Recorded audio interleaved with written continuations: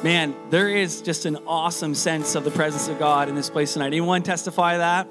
Amen. Amen. Yeah, we love it when God meets with us in this way, and it changes us. The Bible teaches us that in 2 Corinthians chapter 3, it says, "And we with unveiled faces behold the Lord's glory. And as we do that, we're being changed into the same image." And what that means is when we worship God and we have these encounters, and I mean encounters, we have these encounters with God, it changes us. And it's just amazing when the Lord moves kind of in our midst in that way. We're jumping back into Philippians, and we're into chapter 2 this week. And the name of this sermon series is Joy in Difficult Times. And often when we go through life, the difficult times we experience are very, very often because people are part of the equation. Amen? Amen. And, it doesn't matter where you are, it can be difficult to deal with people, even in churches. Churches have often been known for infighting, being judgmental, and by times not getting along with one another. And I could tell you stories of that being the case. But it's not just churches. Wherever there's people, there's problems. Like in schools, or in the RCMP, or in hospitals or the healthcare system, at the family dinner table, on social media, when someone gets on a rant or on their Instagram story, whatever, it's messy and it creates problems because people do that. That's what we do, right? Well, I got one person who agrees with me. But seriously though, we think about ourselves, and most of the difficulty that we experience in this life, so much of it has to do with people. It's, and the problem with people, the problem with me and the problem with us and the problem with people in general is we've got all these flaws. Like, we tend to be selfish. A lot. We tend to be prideful and we think more highly of ourselves than we ought to, right? That's true. Sometimes of humanity. How many know that sometimes we think of ourselves more highly than we ought to? We think we're all that in a bag of chips sometimes. You ever heard that saying before? Okay, you never? Okay. This is going real well to start, guys. Here we go. So many of us struggle with being insecure or being wounded or being aggressive, and we have flaws and we misunderstand people. Like, so many of our problems in this life is because people are flawed. It's everywhere. It's not just like a church thing. It's just that in the church, we expect better than culture, right? Culture, we just expect that because that's what happens out there. But in here, we don't expect that messy, broken, hurt stuff to come out in church, right? And sometimes we think that the church is perfect. And the second I go to a different church, I make it imperfect because I ain't perfect. And neither of any of you. I'm so encouraging tonight, right? But we're not. We're broken, dysfunctional, messed up people that come to Jesus because of that. But we do expect better at the church. But the church is going to be messy. When we started Coastal, one of the things that we prayed for specifically over and over again was to have a messy church. We're not talking about popcorn kernels being left in the seat from the movie night Friday night. We're talking about our lives. Like, we want people to feel loved and embraced here that don't have it all together, that have hurts, habits, and hang-ups, because we're all just the same. I'm just the same. I got hurts, habits, and hang-ups. And we're all, by times, messy in our lives. But it's great to have a messy church, but one thing we don't expect is we bring all these people together that we expect that there's not going to be bumps in the road or hurts or someone gets offended. That stuff's going to happen. The church is going to go through hurts and things like that. But the good news for us is that while we're messy and we're going to make mistakes in relationships and we're going to miss the mark by times, the scripture does give us some direction with how we're actually supposed to do relationship. And Paul talks about that in the first part of chapter 2. So we're going to dive into Philippians chapter 2 here in a second. But as we look at this passage of scripture in Philippians chapter 2, what's the very first word in Philippians chapter 2, verse 1? Therefore, okay. Or in some other translations, it's, see it up there on the screen? Oh, is it up there yet? Sorry. I see it here. Oh, there we go. I was like kind of quizzing you guys, and I didn't even give you the hint. What's the very first word in Philippians chapter 2? So, anytime when you're reading the scriptures and you see the word so, but, or therefore, you always want to go back to the immediate previous verses, because what is about to be said, what's about to be written is based on the few verses behind. And so what? Well, Paul says in chapter 1, he talks about us being called to live in a manner worthy of the gospel, worthy of the good news of Jesus. So in light of the fact that Jesus suffered and bled and died for us, and in light of the fact that we can be forgiven and brought back into right relationship with God, this is how you ought to do relationships with one another. You tracking? So that's kind of what this is talking about. It's based on the gospel. Now this is how you ought to live. Now Paul here in chapter 2, he gives instructions with how we ought to do relationships in the church.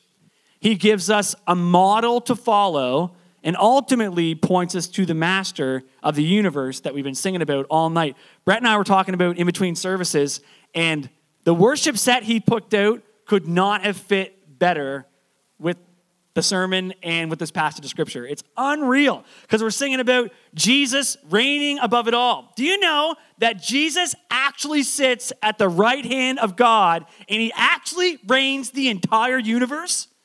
Do you know that that's actually a reality in heaven right now? And that's what the end of chapter 2 talks about. It talks about how Jesus humbled himself to the form of a servant and humbled himself in obedience to the point of death.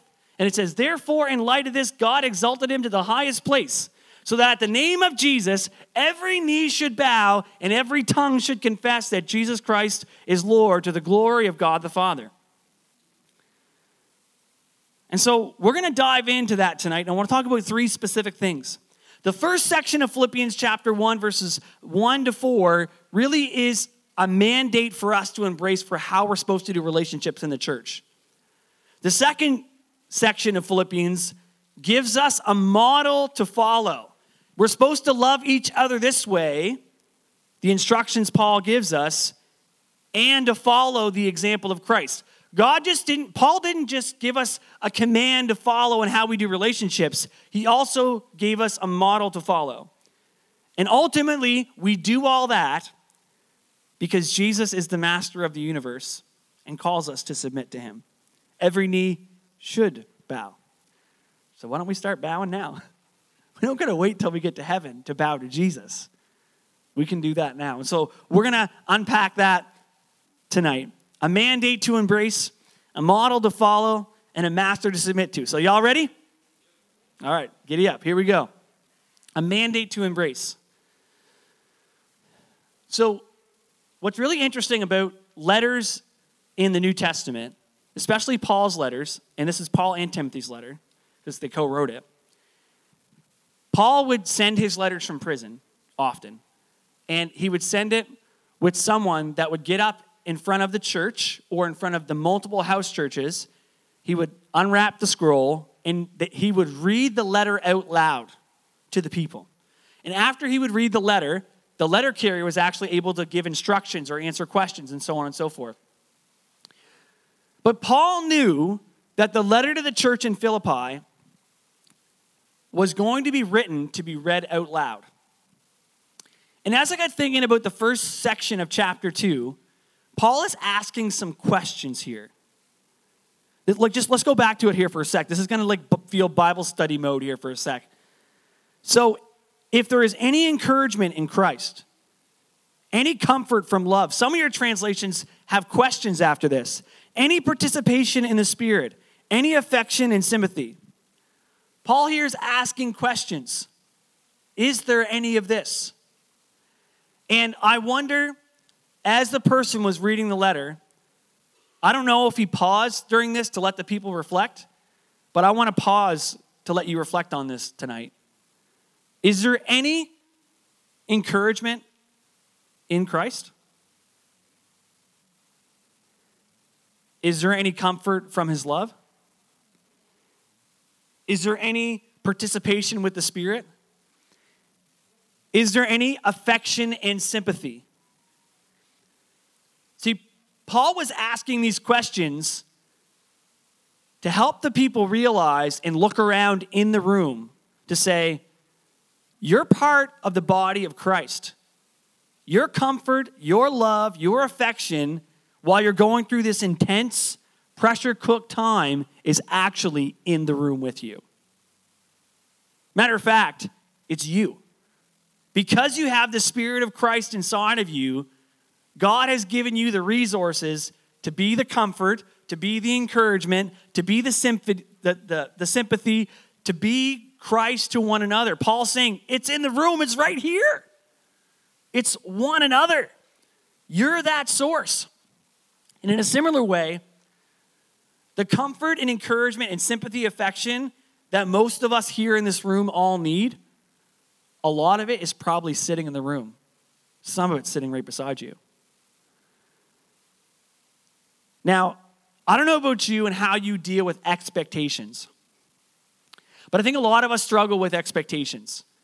Maybe even you come into church and you are expecting a certain thing. You're expecting that people treat you a certain way and are interested in your interests. And I'm not just talking about being interested in the same hockey team as you, because I'm not interested in the Leafs.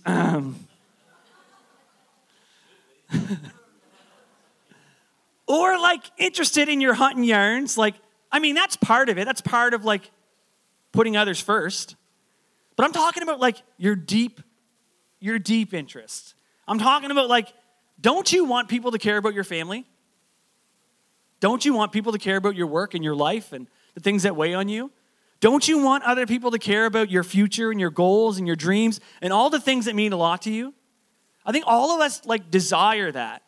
I think some of us go so far as to expect that. And that's a real struggle when people aren't meeting our expectations. It's really, really difficult. And it's especially difficult when we go through pressure-cooked times. And we understand the church in Philippi was going through a pressure-cooked time. They were having all kinds of pressure from the outside. And according to this particular section, Paul seems to think they were having pressure on the inside because he had to speak to the issue of unity. You see it?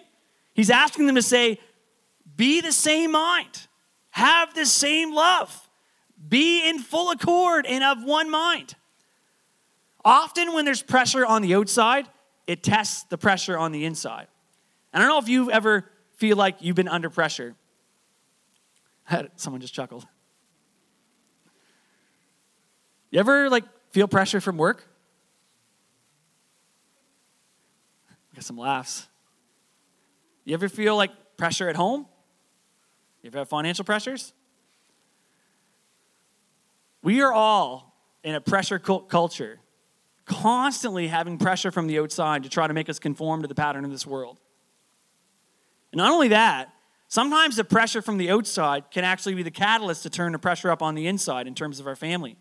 I know a few weeks ago, my wife and I, we just had 2 very stressful weeks. And at the end of the week, I noticed I had to go to my wife and apologize because I was passive-aggressive, which I can be sometimes. But sometimes, let's be honest, pressure from the outside makes pressure on the inside. How many times have you come home stressed and all of a sudden you start bickering and complaining and all of a sudden you're like, why am I being this way? Because it's hard. Life's hard. And we experience pressure. And we have a certain level of expectations. But what's amazing about this passage of Scripture is it kind of flips the script a little bit. It says, instead of expecting things from other people, why don't you let it start with you? Why don't you actually be more concerned about others' interests than your own? The Scripture says, why don't you count others as more significant of you? One way to really get past yourself This is really, really good. If you're ever feeling down in the dumps, if you're ever feeling like really having a pity party and you're feeling terrible about yourself, you know what a great medicine is for that? Go start blessing someone else. It is amazing what will happen when you're feeling down about yourself and you said, I don't care how I'm feeling right now, I'm going to go bless someone else. It's amazing how that can take your focus off of you and your own emotions and your own way of thinking. And that's what Paul is saying here.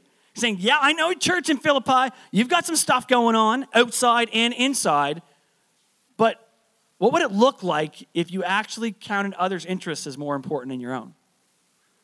What would it look like if you considered other people as better than yourself?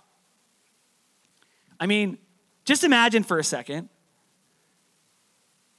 that everyone in this room actually considered others' interests as better than our own. Would that make our church a better church? Would that make our church a better church? Would that make our community better?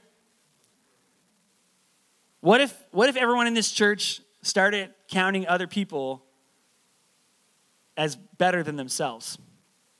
Would that make our church better? Make our community better? Yeah, for sure. It's for a lot of us, like that's a no-brainer. Of course, like putting others first and counting others' interests as better than ourselves, like of course that would make the world a better place. So my question is, why doesn't it happen? If it's a no-brainer, what is it that doesn't seem to happen? What's interfering with us putting others' interests above our own?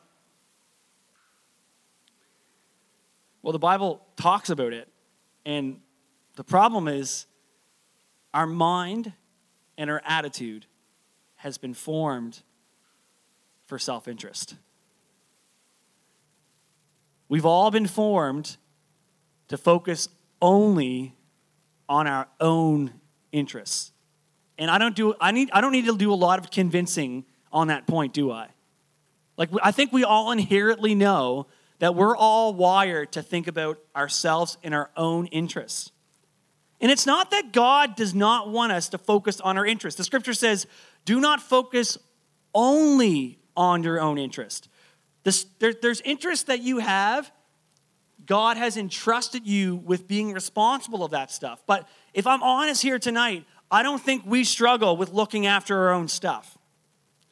Some of us might, but most of us don't.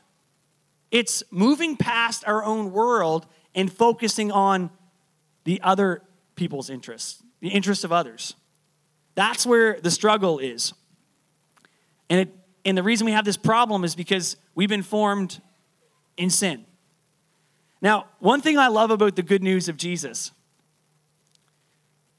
is that when Jesus went to the cross, the Bible teaches us he took our selfishness upon himself, and he nailed our selfishness to the cross.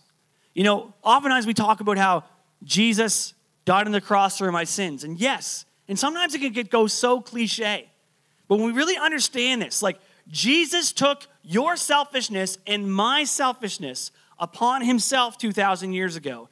He nailed our selfishness to the cross, and he died. And he broke the power of selfishness off of our life. And by faith in Jesus, we have the power and ability to now look at the interests of other people and count other people as more significant than us. We can't do that without Jesus. That's why it says in verse 5, the mind and attitude of Christ is ours in Christ Jesus. We got it now. It's part of our inheritance. It's part of the good news. We don't have to be selfish anymore because Jesus broke the power of selfishness. Isn't that good news? We all know that we kind of live for ourselves. We know that. But the hope all of a sudden to be freed from living for us and have this ability now through Jesus to bless and love other people, to make others our interest. And there's really practical ways we can be interested in other people. It's like asking questions to someone. and really listening for what they're saying. And not asking questions to be nosy, but asking questions because you care. And listening. Because people might not remember what you did, and people might not remember what you said, but people will remember how you made them feel. And when you take time to not focus on you, but to focus on someone else's interest, it makes them feel loved because they are. They're loved by God, and you're his representative. There's people in this room that you need to be curious about on purpose. You need to ask people in this room questions, not to be nosy, but because you're supposed to be the comfort and love and encouragement that that person needs. So we have this mandate to embrace, this blessing one to another. And we don't just have a mandate to embrace, we have a model to follow. The world gives us a model of following. It says, like, commercialism and advertising is so wired to do what? Make you think about you. Like, it's what, like, even like our social media. You ever get creeped out? How, like, you're having a conversation, I don't know, about something, about furniture, or about buying a new car, or like going on this trip, and all of a sudden on Facebook, it's like, brrr, all these ads start popping up because the world and culture is geared for self-interest. But Christ provides an alternative way. It's the total opposite of self-interest. It's humbling himself. He could have counted himself equal with God, but he actually laid that aside. Humbly he came to the earth he created. Jesus stepped down, became a man, limited himself, and humbled himself in the form of a servant. Humbled himself to obedience to God to the point of death. Why? Why would Jesus do all that? Why would he humble himself to such a degree? Because he modeled what putting others' interests first really looks like.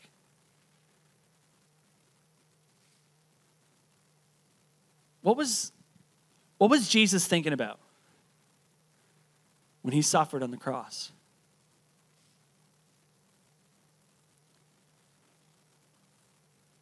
He was thinking about you. He was thinking about your interest. Here's a question for you to think about. How many of your interests did Jesus deal with on your behalf at the cross? I mean, our need to be forgiven, our need to be brought back into a right relationship with God, our need for purpose and destiny and healing and restoration, and a need to be freed from shame and guilt, the need to be set free from addiction, the need to be set free from all slaveries. Like, there were so many needs and interests that Jesus dealt with at the cross, and Jesus took care of interests that aren't even on our list, that we're not even aware of. Why? Because his highest interest is you. His highest interest is you. He loves you. And he modeled for us perfectly what it looks like to count others as better than yourself.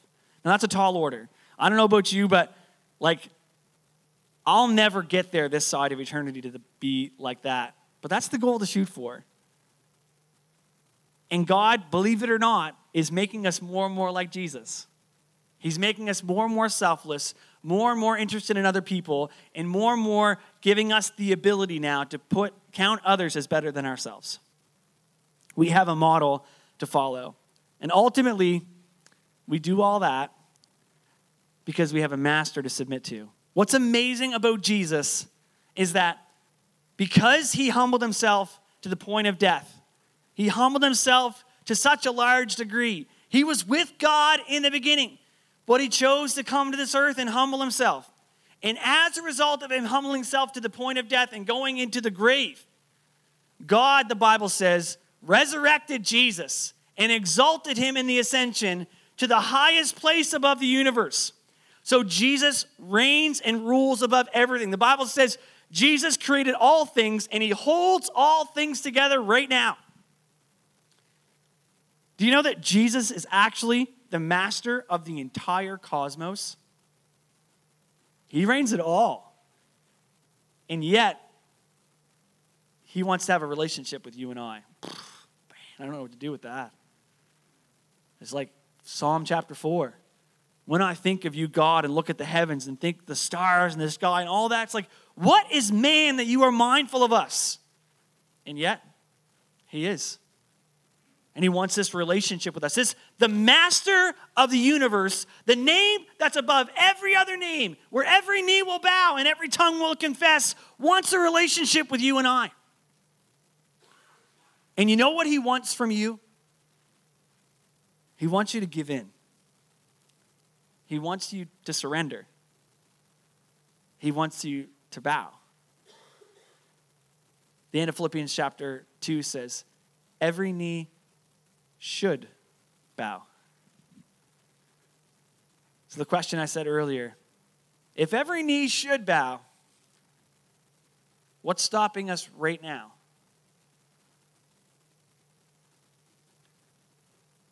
What's stopping us right now to bowing our entire lives? Everything. All our decisions, everything fully to him. Because that's really how we worship God. It's not with empty songs and empty actions. It's saying, God, here am I. You can have it all. And it's amazing when we submit to him, the blessing it brings to our lives. We have a mandate to embrace. We have a model to follow. And we have a master to submit to. Let me ask you this question. If Jesus reigns above it all, like we sang about tonight, does he reign over your lifestyle? Does he have all of you? Or are there areas of your life, areas of my life, that I haven't yet surrendered fully to Jesus? This is an opportunity for us here tonight in this room to say, if the Holy Spirit has been speaking to you tonight, is there an area of your life that you haven't fully surrendered to Jesus, that he's like identifying and pointing out and saying, I want this. I want it all. But I want this particular area of your life. You know, two of the things that Scripture teaches us in terms of actions, in terms of how we worship God, one of them is to kneel. And throughout the whole songs and the song we're going to sing here in a second, it talks about bowing down. The Bible says in the Psalms, let us kneel before the Lord our Maker. Now, I know that here at Coastal, we don't have a lot of times where we kneel. As a matter of fact, I was kneeling tonight, and this cement's really uncomfortable. You know what else is really, really uncomfortable? Submission. And I was reminded as I knelt on this concrete floor how hard it is to fully submit my life to God. Because I so quickly want to do my own thing, things that I like to do, and not be yielded to him. And I'm here to tell you, like, as you choose to commit to submit to Jesus, it is going to be uncomfortable. But sometimes it actually takes us kneeling and saying, Lord, as an act of worship, I'm bowing my body and my heart to you. Because you're my master. You're my king. You're my Lord. Is he not? Is he not Lord? Is he not king? Is he not master? Doesn't he deserve it all? He does. And so we kneel in submission and say, Jesus, help us to submit when we don't want to submit. Or maybe tonight, so you want to kneel tonight. Come forward or in your chair or whatever. Or maybe tonight, you know, we do this thing in church sometimes called raising our hands. The scripture actually says to lift up holy hands. And when you lift up your hands, you see, if you're here tonight and you see that, and maybe it's your first time, why are they raising their hands? We raise our hands as an act of surrender to Jesus. We're saying, all of my life, all that I am, everything, it's yours, Jesus. So tonight, what if we made tonight an opportunity for us to commit or recommit our entire lives to the Master? What if we were to say, Jesus, I will follow your direction in blessing my brother and sister in this room. and I will follow you, knowing that I'll never fully measure up, but by your grace, Lord, I'll make an effort to be obedient to you, to humble myself in the form of a servant, and I'll be a blessing to anyone I rub shoulders with. So tonight, if you want to commit your heart afresh to God, raise your hands, kneel, do whatever you need to do. Sing out this song we're going to sing. But what's most important is not the outward sign, because God doesn't look at outward appearance. He looks at your heart.